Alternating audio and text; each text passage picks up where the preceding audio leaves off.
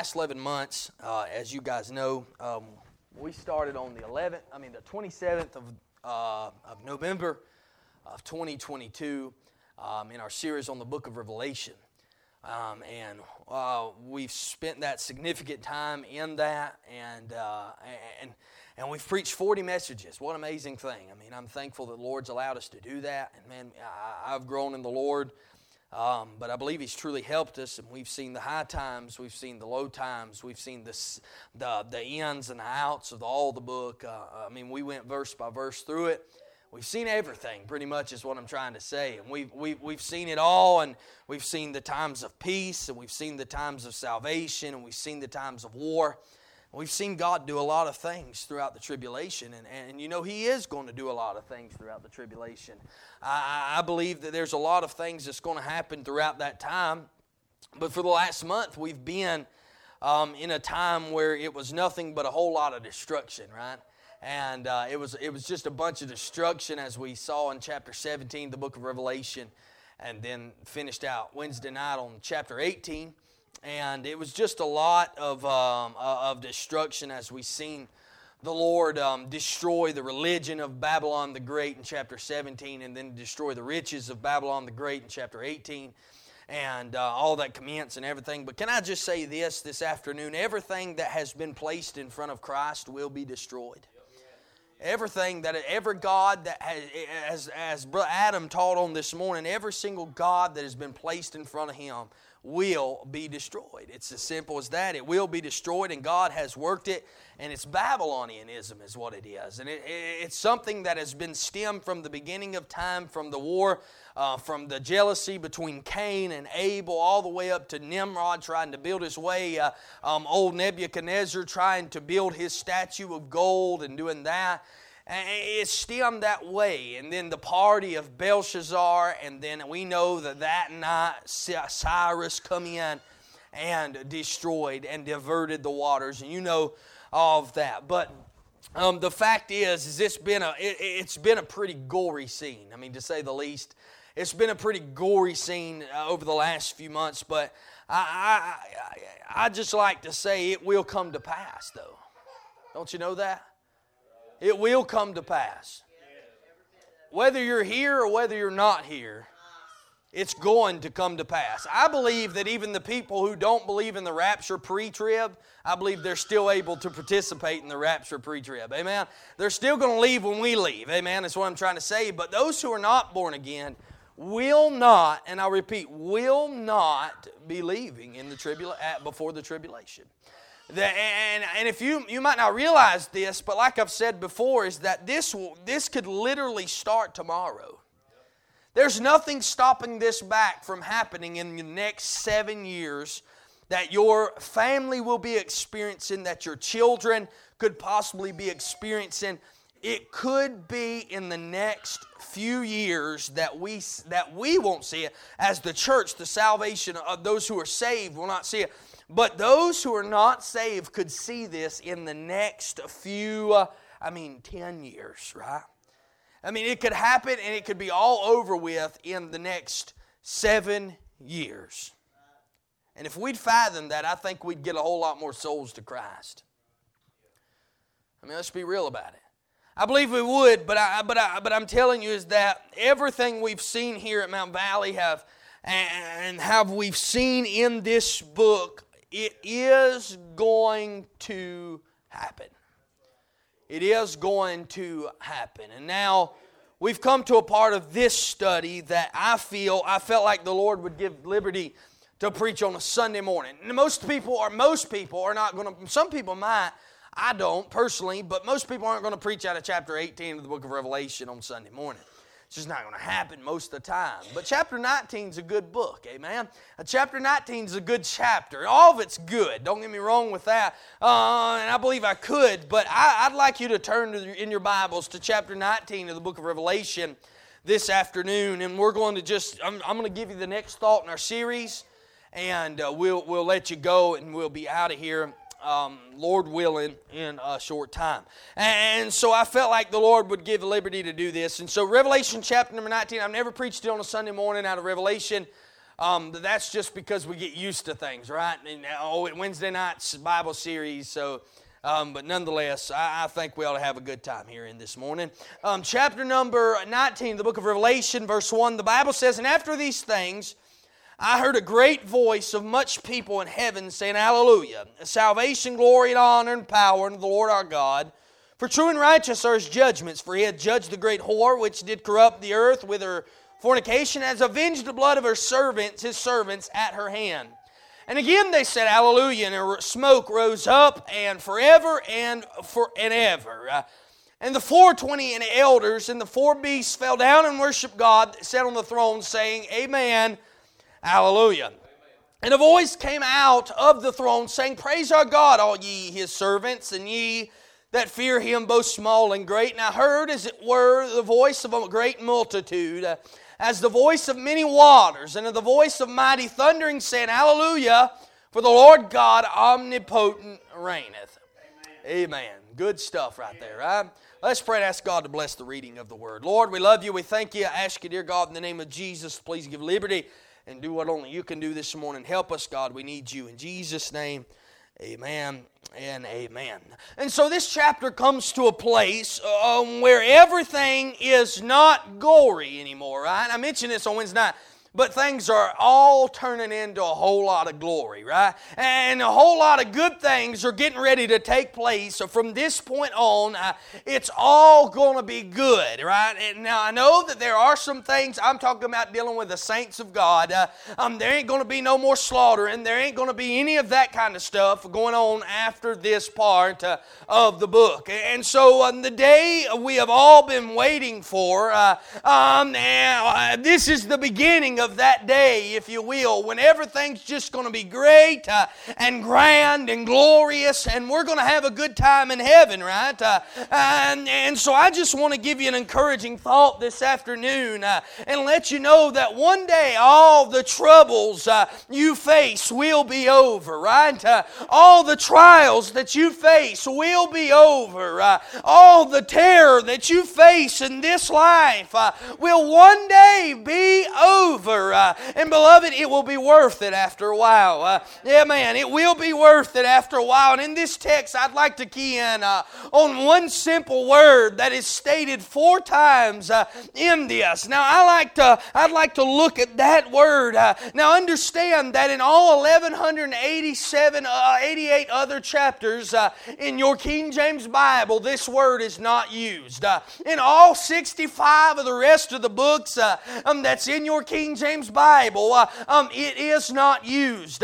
There's 788,258 words in your King James Bible, and only 4 times is this word used in that Bible. So 788,254 times there is not used at all. And that means it must be something that's heavenly language. Because here we are in the first scene in heaven when every single saint of God is here. Every single saint of God, maybe besides the very, very, very few that may live through the end of that and go directly into the millennium reign. That's speculation, though. Understand that. But there is every saint of God is gathered up around the throne of God, and they're saying, Hallelujah, Hallelujah, Hallelujah, Hallelujah. And I tell you something, friend, this word reads and means probably what you think it means. It means praise ye the Lord. It means bless the Lord. And it's an exclamation of adoration as they're looking, as they're seeing God, as they're seeing everything that He has promised us and we have looked forward to all along. Now, I mean, they're exclaiming and saying with a loud voice, Hallelujah. Hallelujah. Hey, friend, I'm telling you, exclaiming, they're exclaiming things like, look at what God has done. Look where we are at this time. It is something to be shouting about. Amen. There are 4 hallelujahs. And so I'm gonna preach this thought from glory straight into glory. Amen. From glory straight into glory. And there are 4 hallelujahs mentioned here when the crowd in all of heaven exclaims them for a reason. And I'm going to give you those 4. I want you to notice number 1, there's an hallelujah of value in verse 1. And after these things, I heard a great voice of much people in heaven saying, hallelujah, salvation, glory, honor, power unto the Lord our God. And so here they are. Just imagine the scene, friend. Now listen, if heaven cannot make anybody happy, then you'll never be happy. That's just the God's honest truth. If nobody can be happy about heaven, you'll never be happy about anything at all. And so here they are, and John starts this writing, and he says, after these things, that implies that after I saw her in Babylon and all the things of her riches and religion and her rebellion, after I saw all those things destroyed, I looked again and I saw something different. I saw something good, and he says, praise the Lord. And here's a vast number of people that are unnumbered, by the way. And just so you know, just a little tidbit, the only number in the book of Revelation that is not a specified number is those who have been saved. That means the Calvinists don't know it. That means Christ does not know it. That means nobody knows it when it comes to the Word of God, because any man can be saved, right? And so it's an unnumbered multitude gathered around, and they're lifting their voices in praise to the Lord. And what in the world would people who are in heaven have anything to praise God for? Why in the world would they have anything to praise God for? I mean, really, what? I ask you this question, because if you're saved, you have the exact same reasons this afternoon to praise God. The exact same. You will not gain a reason when you get to heaven. You will not. The only reason I can think of in my mind is the simple fact that I won't be walking by faith but by sight. But right now you have everything that you're ever going to have. You got as much Jesus as you're ever going to get. You got as much Spirit as you're ever going to get. Now, I understand we'll be in there and we'll be more like Him. But I understand all of those occasions. But when we look at this, I ask you that question. We have that exact reason to praise Him. And some here, if you read that verse right, you'll see that some of those people that are in heaven are saying, glory, hallelujah, praise be the God of heaven. By the way, the Bible says everything that hath breath, praise the Lord, praise ye the Lord. And so they're saying, hallelujah. There's this crowd over here that's saying that. And then just notice this. If you read that verse really good, you'll notice that there's the other ones, the Methodists, that are over there, and they got their arms crossed, and they're just saying, right? No, friend, that's not what the verse is saying. Every one of them in unity are praising the Lord. Not one over here and one over here, and a woman over here because she's supposed to stay silent in church, and a man over here because he's supposed to be the shouter in church. No, every one of them are shouting to the Lord. There's not one excluded. There's not one excluded. So let me just ask you one bold, quick question. What's your problem? Why are you not shouting? Why are you not shouting? If you're saved, why are you not shouting? It is an attribute that you are going to do one day. I wouldn't want to learn there. Man, I'd learn here. I mean, friend, I'm telling you something that this is them. They're all saying hallelujah. They're exclaiming an adoration to the Lord. Has He not been good to you in here? Now notice some reasons why they shout. Remember, it's a shout, an hallelujah of value, right? And what's so valuable? It's a valuable shout to them, if you will. And so I believe the first reason is it's a value of their salvation. Now the Bible says, as we read the verse, it says saying hallelujah, salvation, right? Salvation. So just think about it and look at the price that Christ paid for you. And tell me if it's not worth saying hallelujah about. Right? I mean, just think about it. Salvation, beloved, is nothing but a gift to you. It's nothing but a gift to you. You can never merit it. You can never repay it. It was a gift. It is the gift of God. The Bible says that in Romans 6:23. It is the gift of God. For the wages of sin is death. But the gift of God is eternal life through Jesus Christ our Lord. And so, however, there's a shout going on here in heaven for the redemption, not only of the redemption of mankind, but the redemption of the earth. The redemption of everything. And here in just a few short verses, we'll see that. But in everything that was originally God's will be redeemed back to Him. Right? Everything. You might not be having a good time, but man, I'm feeling good up here, amen. And it don't always get this way, amen. I'll say it like the preacher says it over here. I feel real religious right now. And so I'm telling you something, Satan has had an influence on this world. He's the God of the world. He's the prince of the power of the air. But friend, God will redeem everything back to Himself. And they said salvation. Hallelujah, salvation. Praise the Lord. And I'm telling you, thank God for salvation this afternoon. If you're saved, you didn't get it because you were good, but you got it because He's good. He's good. Salvation is valuable. Salvation is valuable. It's a hallelujah, a value. And they said hallelujah for salvation. Then they go on, and not only they say salvation, but they say, and hallelujah, salvation and glory. Now, when we look at this, not only are they valuing their salvation, but they're valuing their Savior. They're valuing their Savior. Now, the word deals with splendor. The word deals with brightness and majesty. The word glory there. And just look at how much God means to us there. Right? I understand we're not the only ones here, but look how much God means to us there. And I understand we're mentioned in verse 4, so don't get ahead of me. I understand that. But here we are. All of this, I believe that verse 1, 2, 3 are a vision of everybody in heaven. Because it doesn't name no groups.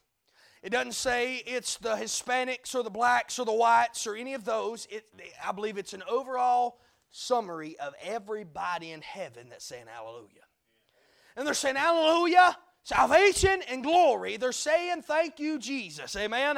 They might as well be saying that, but the fact is they're dealing with splendor, the brightness and the majesty. And just look at how much He means to us there. Look at what He's done for us, where He's brought us from. He saved our soul from the pits of hell. He defeated the devil, delivered the dead, as we preached the other day, and defended those who are drawn away. And He did it all at Calvary. He did it all at Calvary. How much does He really mean to you, friend? How much does God really mean to you? Because I'll say this very boldly and say this. I believe God don't mean enough to some of you as you say He does. Because your life don't show it. Your attendance don't show it. Your love for Him don't show it. Your dedication to Him don't show it. Must I go on? I mean, I'm just telling you that I'm not saying everybody in here. I believe that everybody in here loves God. I believe you love God. I believe all of you, if I were to say, are born again. If I were to say. But all I'm saying is that we have a God that means a whole lot to us there. But why don't He mean that much to us now? Maybe He does. Maybe He does, but to some He's just a cuss word in this day and this hour. I mean, to some He's just another God in their huge vernacular of gods. To some He was just a good man. To some He was just a teacher.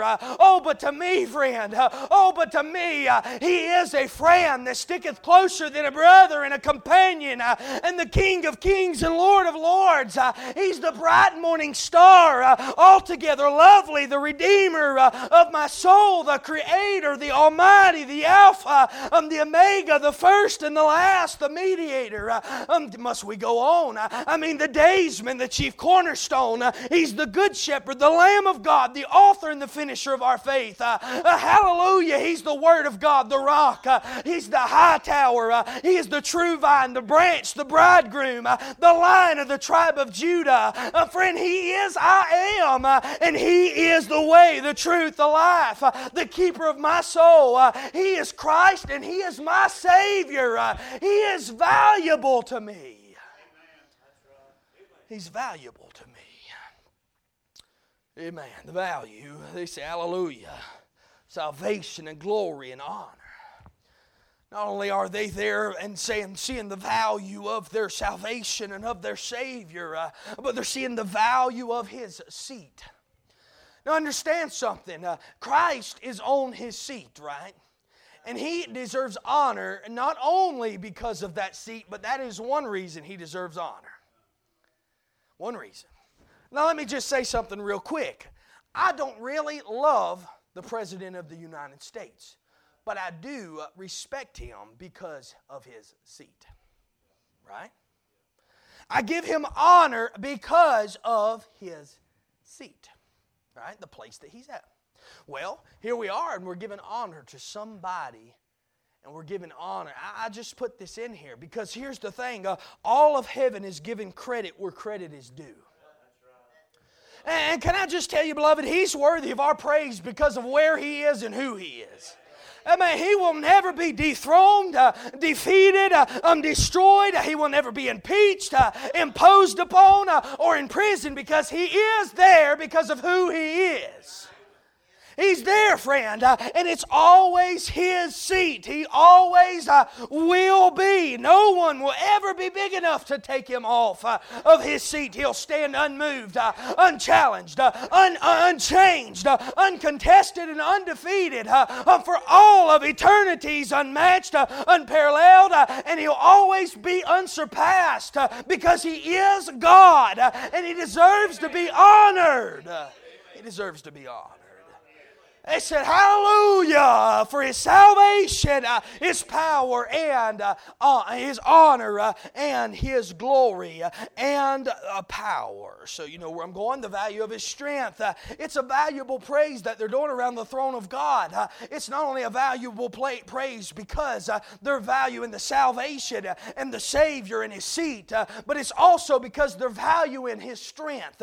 As they're looking around the throne, and they see Him. And by the way, we can look back in chapter 2. He was standing in the midst of the 7 candlesticks, which is the churches. But friend, right now He's in the midst of heaven, and He is altogether everything we've ever been looking for. If you ever looked for anything else, Brother Dean said yesterday, talking to that young man, as that young man was dealing with some things and dealing with some drugs. He had needle tracks in his arm, and he was dealing with this and that, and he said that he had relapsed before. And Brother Dean come up, and Brother Dean knows from experience. And Brother Dean come up and he said, listen, the only thing that's going to make you not relapse is Jesus. That's the only one that's going to make you not relapse. He said, I tried it and relapsed, 4 or 5 times. He said, but when I got Jesus and Jesus got on me, I didn't have to worry about going back to those drugs because He was all I needed. I didn't have to worry about going back to those bars because He was all that I needed.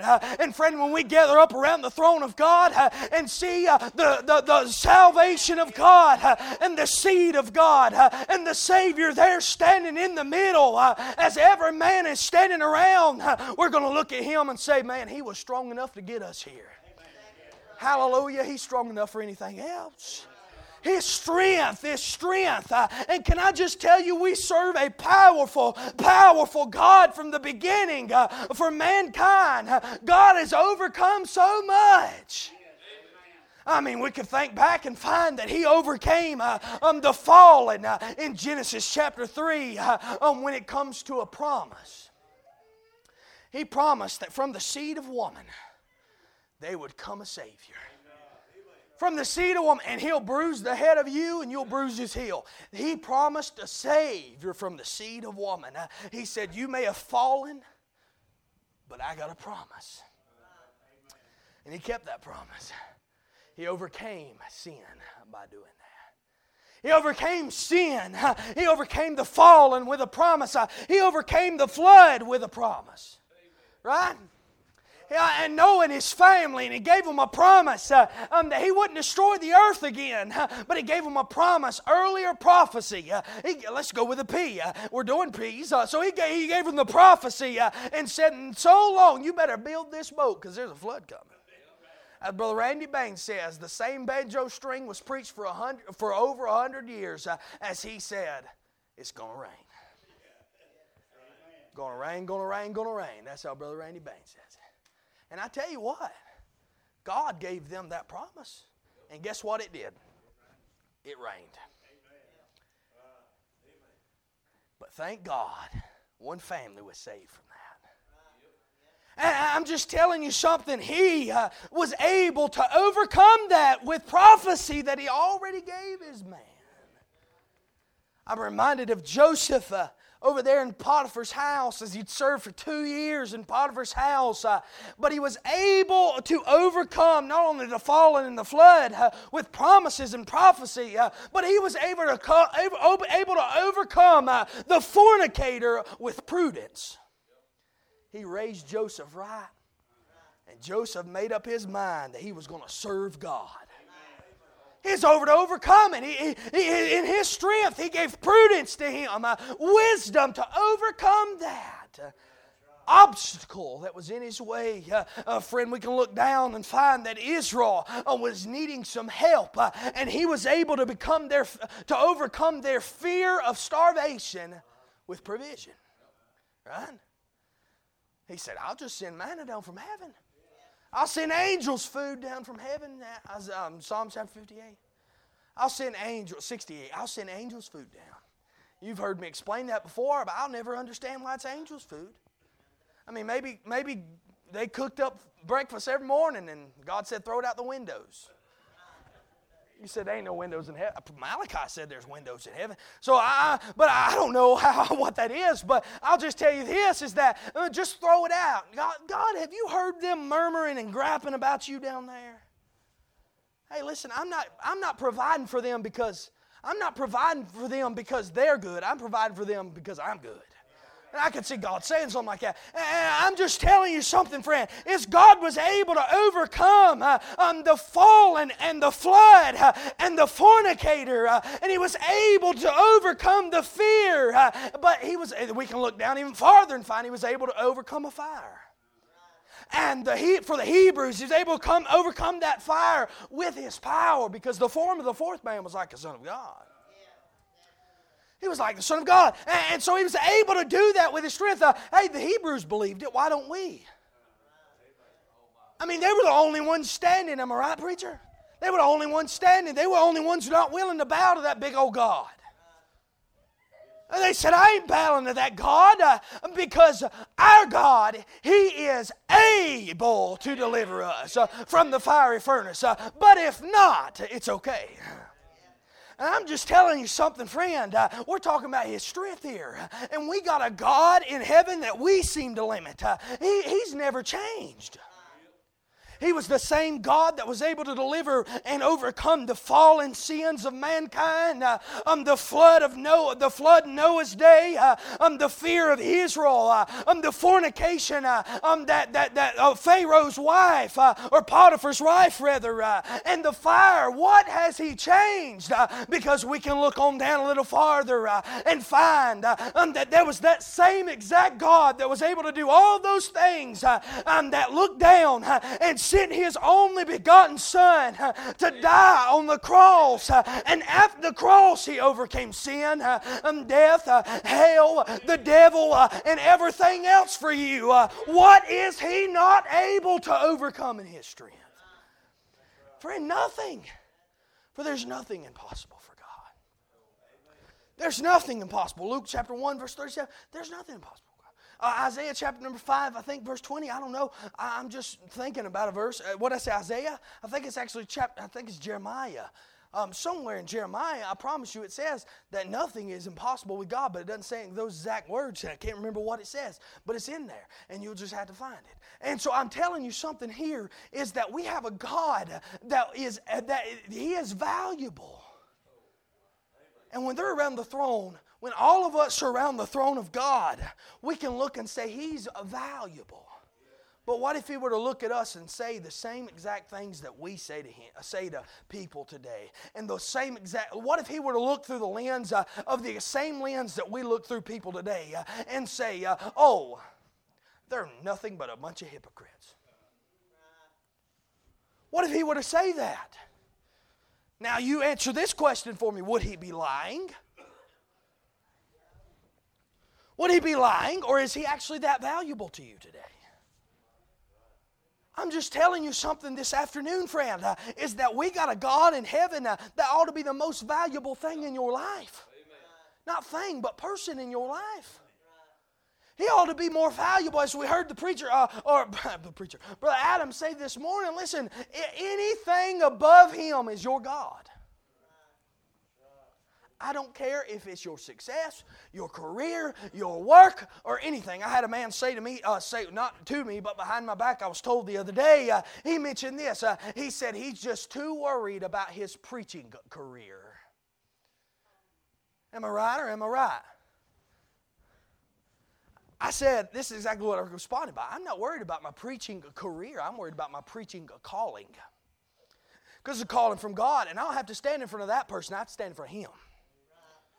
And I'm telling you something is that if He's valuable to you, why don't you treat Him like He's valuable to you? He's not a pawn in your hand. You're a pawn in His half the time. But I don't necessarily believe that either. But I'm just telling you something, is that He's not a puppet on your string. He's not something. God's helping me right now. Listen, I'm not preaching my notes. I'm just telling you that we're not something. He's not something to us that we can do with what we want to do with and then leave Him in the closet. He's not a shoe that you can put on and never wear for 2 years anymore. That's not who He is. He better be valuable to you. And you better treat Him as He's valuable to you. Because you know what? You are valuable to Him. The Bible says in Malachi chapter number 4 or 3, and it deals with gathering. Brother Mark Wheeler sings a song about gathering up his jewels one day. You were a jewel to Him, friend.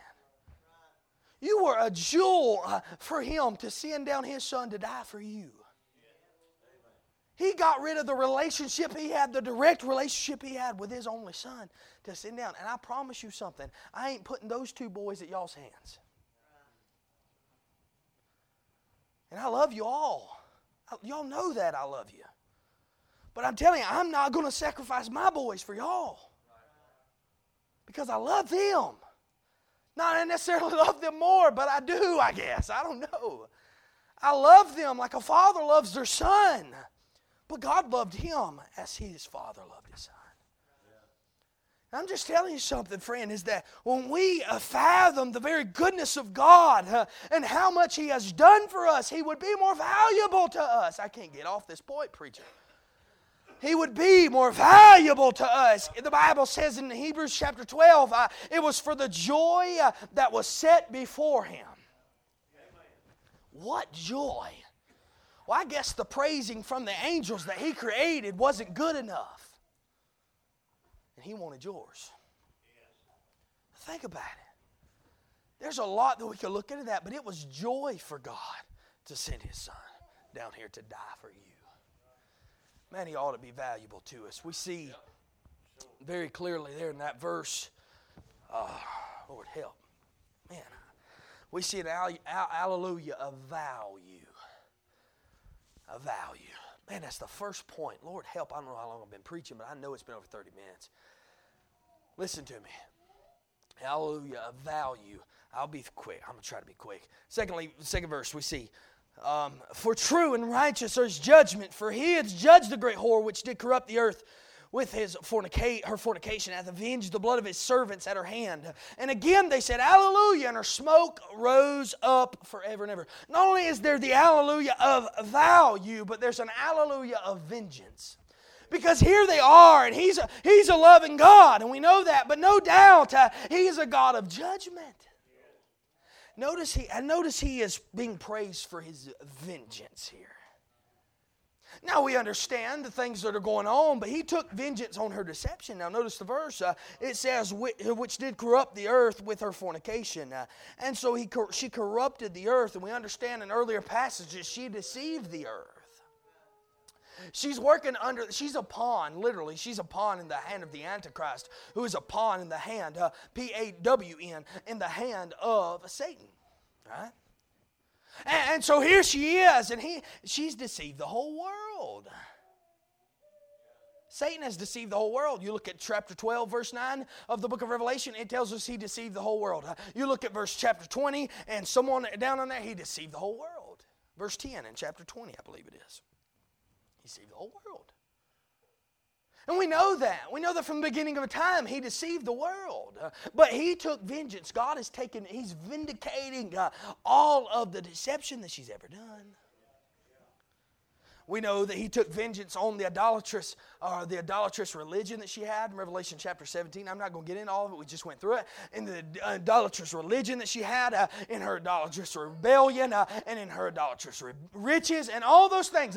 He took vengeance on that.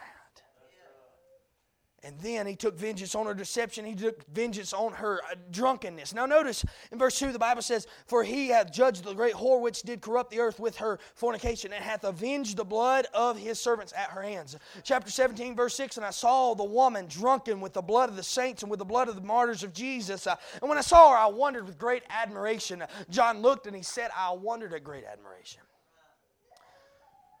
Maybe John was thinking about young John, laying on the bosom of Jesus. And he said, who would want to choose her over him? Well, I'm telling you something. She's described to be drunken in that verse, right? So can I just tell you, friends, from the jealousy of Cain towards Abel, to the hatred of Jezebel and the prophets, to Herod and Pilate hating Jesus, and those who executed the apostles, for the countless early Christians who perished under the gang of Rome, and all of those things, to those who died in the persecutions of all the dark ages. I've read books, to those who are murdered today at the hands of extremists, and to all those who would be martyred during the tribulation. All of this death and suffering will be laid to her account. To her account. And God judges this harlot for the death that she has caused and the pleasure that has brought her. Now, friend, it has happened time and time again. You know that. It's happened time and time again. Christians have been slaughtered for centuries. God has, at this point, put an end to it. He said, it's done. It's done. We know millions will die as the harlot takes this drunken binge upon herself. I believe that millions will die. But we know that thousands and millions have died in centuries past. I mean, I mean, let's just be honest, preacher. I mean, a lot of it can be credited to Rome. We understand that it can. Listen, I've been to Europe. I've seen it firsthand.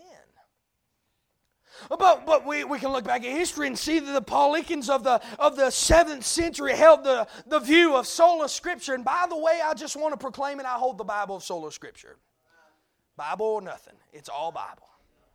If it don't say it, then it's not right. And if it does say it, it's right. Like it, lump it, it doesn't matter.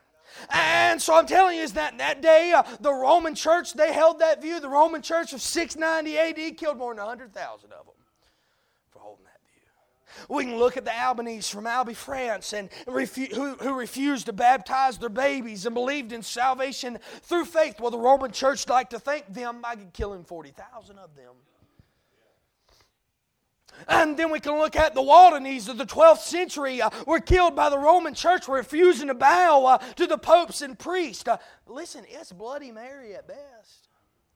Listen, I don't stand for the Catholic Church, never will, never have, never going to. And I'll say it and I'll say it again, a Catholic will not be in heaven. You say, preacher, now that's mean, preacher.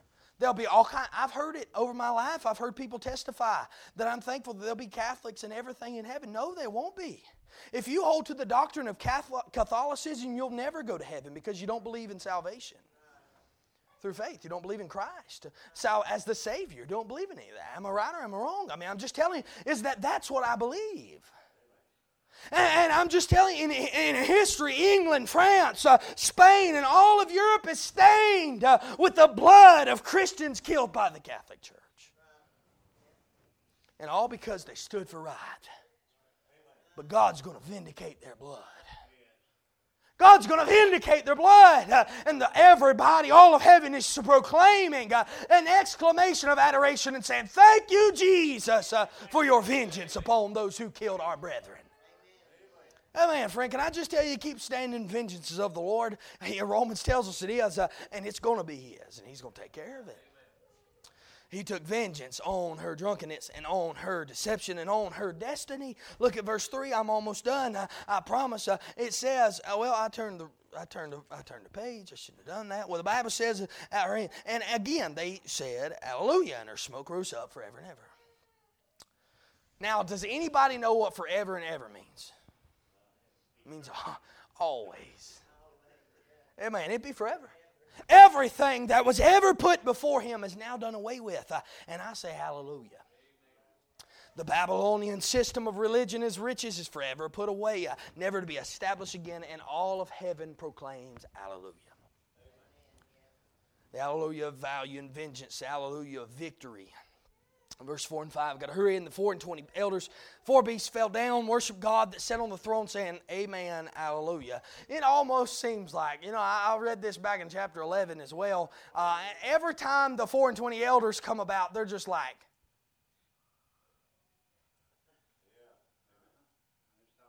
amen, hallelujah.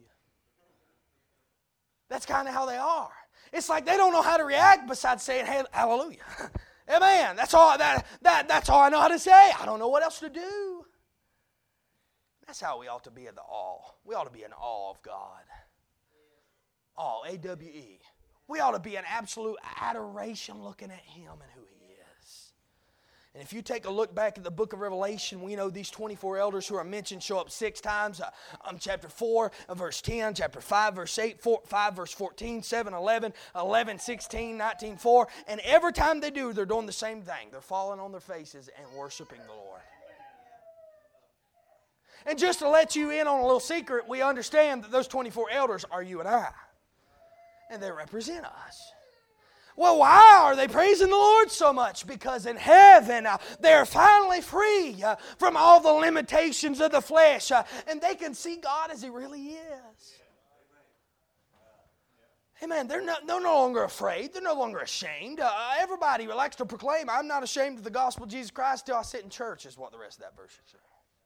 I'm telling you, friend, is that, but now they're ready, they're willing, they're able to fall down before the Lamb of God and shout His praises.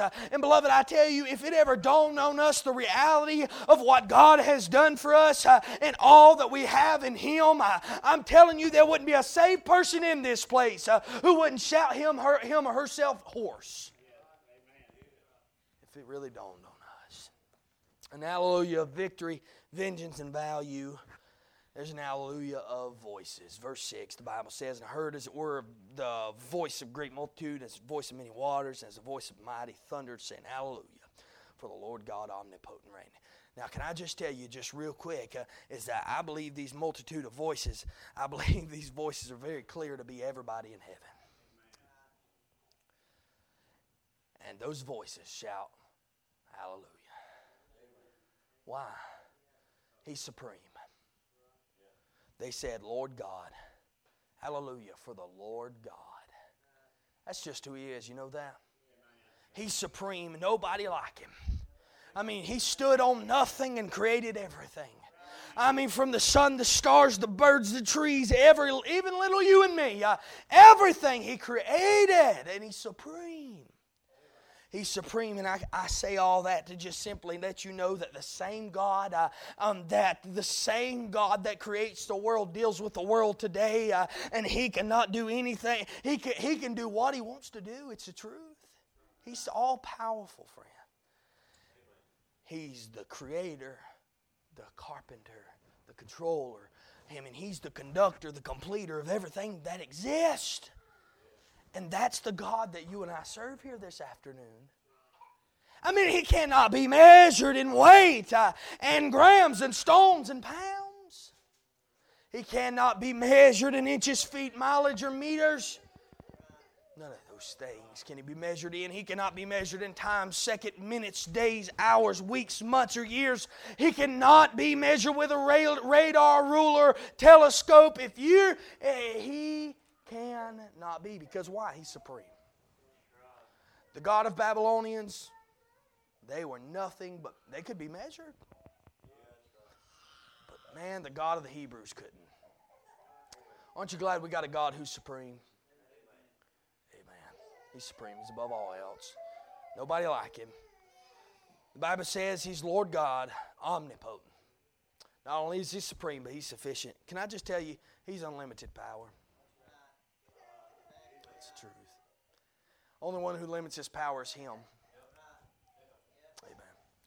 Nobody can take Him. He's omnipotent. I'll be done. He's supreme, sufficient. Then it says, not only that, Lord God, omnipotent, reigneth. He's superior. He's superior. Nobody's above Him. Amen. Nobody's above Him. Or, now I'm reminded. In chapter number 13, verse number 4, the Bible says, and they worshiped the dragon which gave power unto the beast, and they worshiped the beast, saying, who is like unto the beast? Who is able to make war with him? Well, I feel like this says it all when everybody's around heaven and says, He reigns. He reigns. I mean, He's much more. He's much more than the beast. They might have thought that they had something in Him, but friend, you won't have nothing until you have Jesus. He's about to make war, and He's about to win. Amen. He's about to make war. First, there's going to be a wedding. Then there's going to be a war. And then there's going to be a win. And then time, as you know it, is non-existent. What a glorious day. Friend, it was gory. It was a whole lot of glory, but thank God it's glory now. And I'm telling you, I'm ready for this day. I'll be around the throne of God. Just imagine the praise that's going to happen there. But I just wanted you to know right here is that you need to value Him more. I need to value Him more. We need to take residence of the value of God in your lives. And look at it and say, listen, He's everything I could ever long for and so much more. I can't fathom His love. I can't fathom any of those things that He has done for me. His salvation, I cannot fathom it. I can't. But everything I could ask for, He's given me all that and much more. He reigns. Whatever you need, that's what He's going to be. That's what He's going to be. Aren't you glad that one day it'll be all glory? After all, be all glory. Amen. Thank you for listening. I know I preached a little longer than I said I was going to. That's why I tried to keep my mouth shut. You stand to your feet. We're done. We're at liberty. And I'll pray first. Then we'll be at liberty to go. And thank you so much for coming this afternoon. And listen, you just take that inventory of your life and really ask yourself, how much is He of value to me? Is He just a value on the weekends? Is He just a value in the mornings? Or is He a value in the evening? Is He just a value in the hard times? Or is He a value when everything's going great? Is He a value then too? Because a lot of times He's not as much of value when we're on the hilltop as He is in the valley. It's the truth, ain't it? But one day, we're going to look at Him and we're going to see how valuable He really is to us. And it'll be all different there. Preacher, you close for us, please.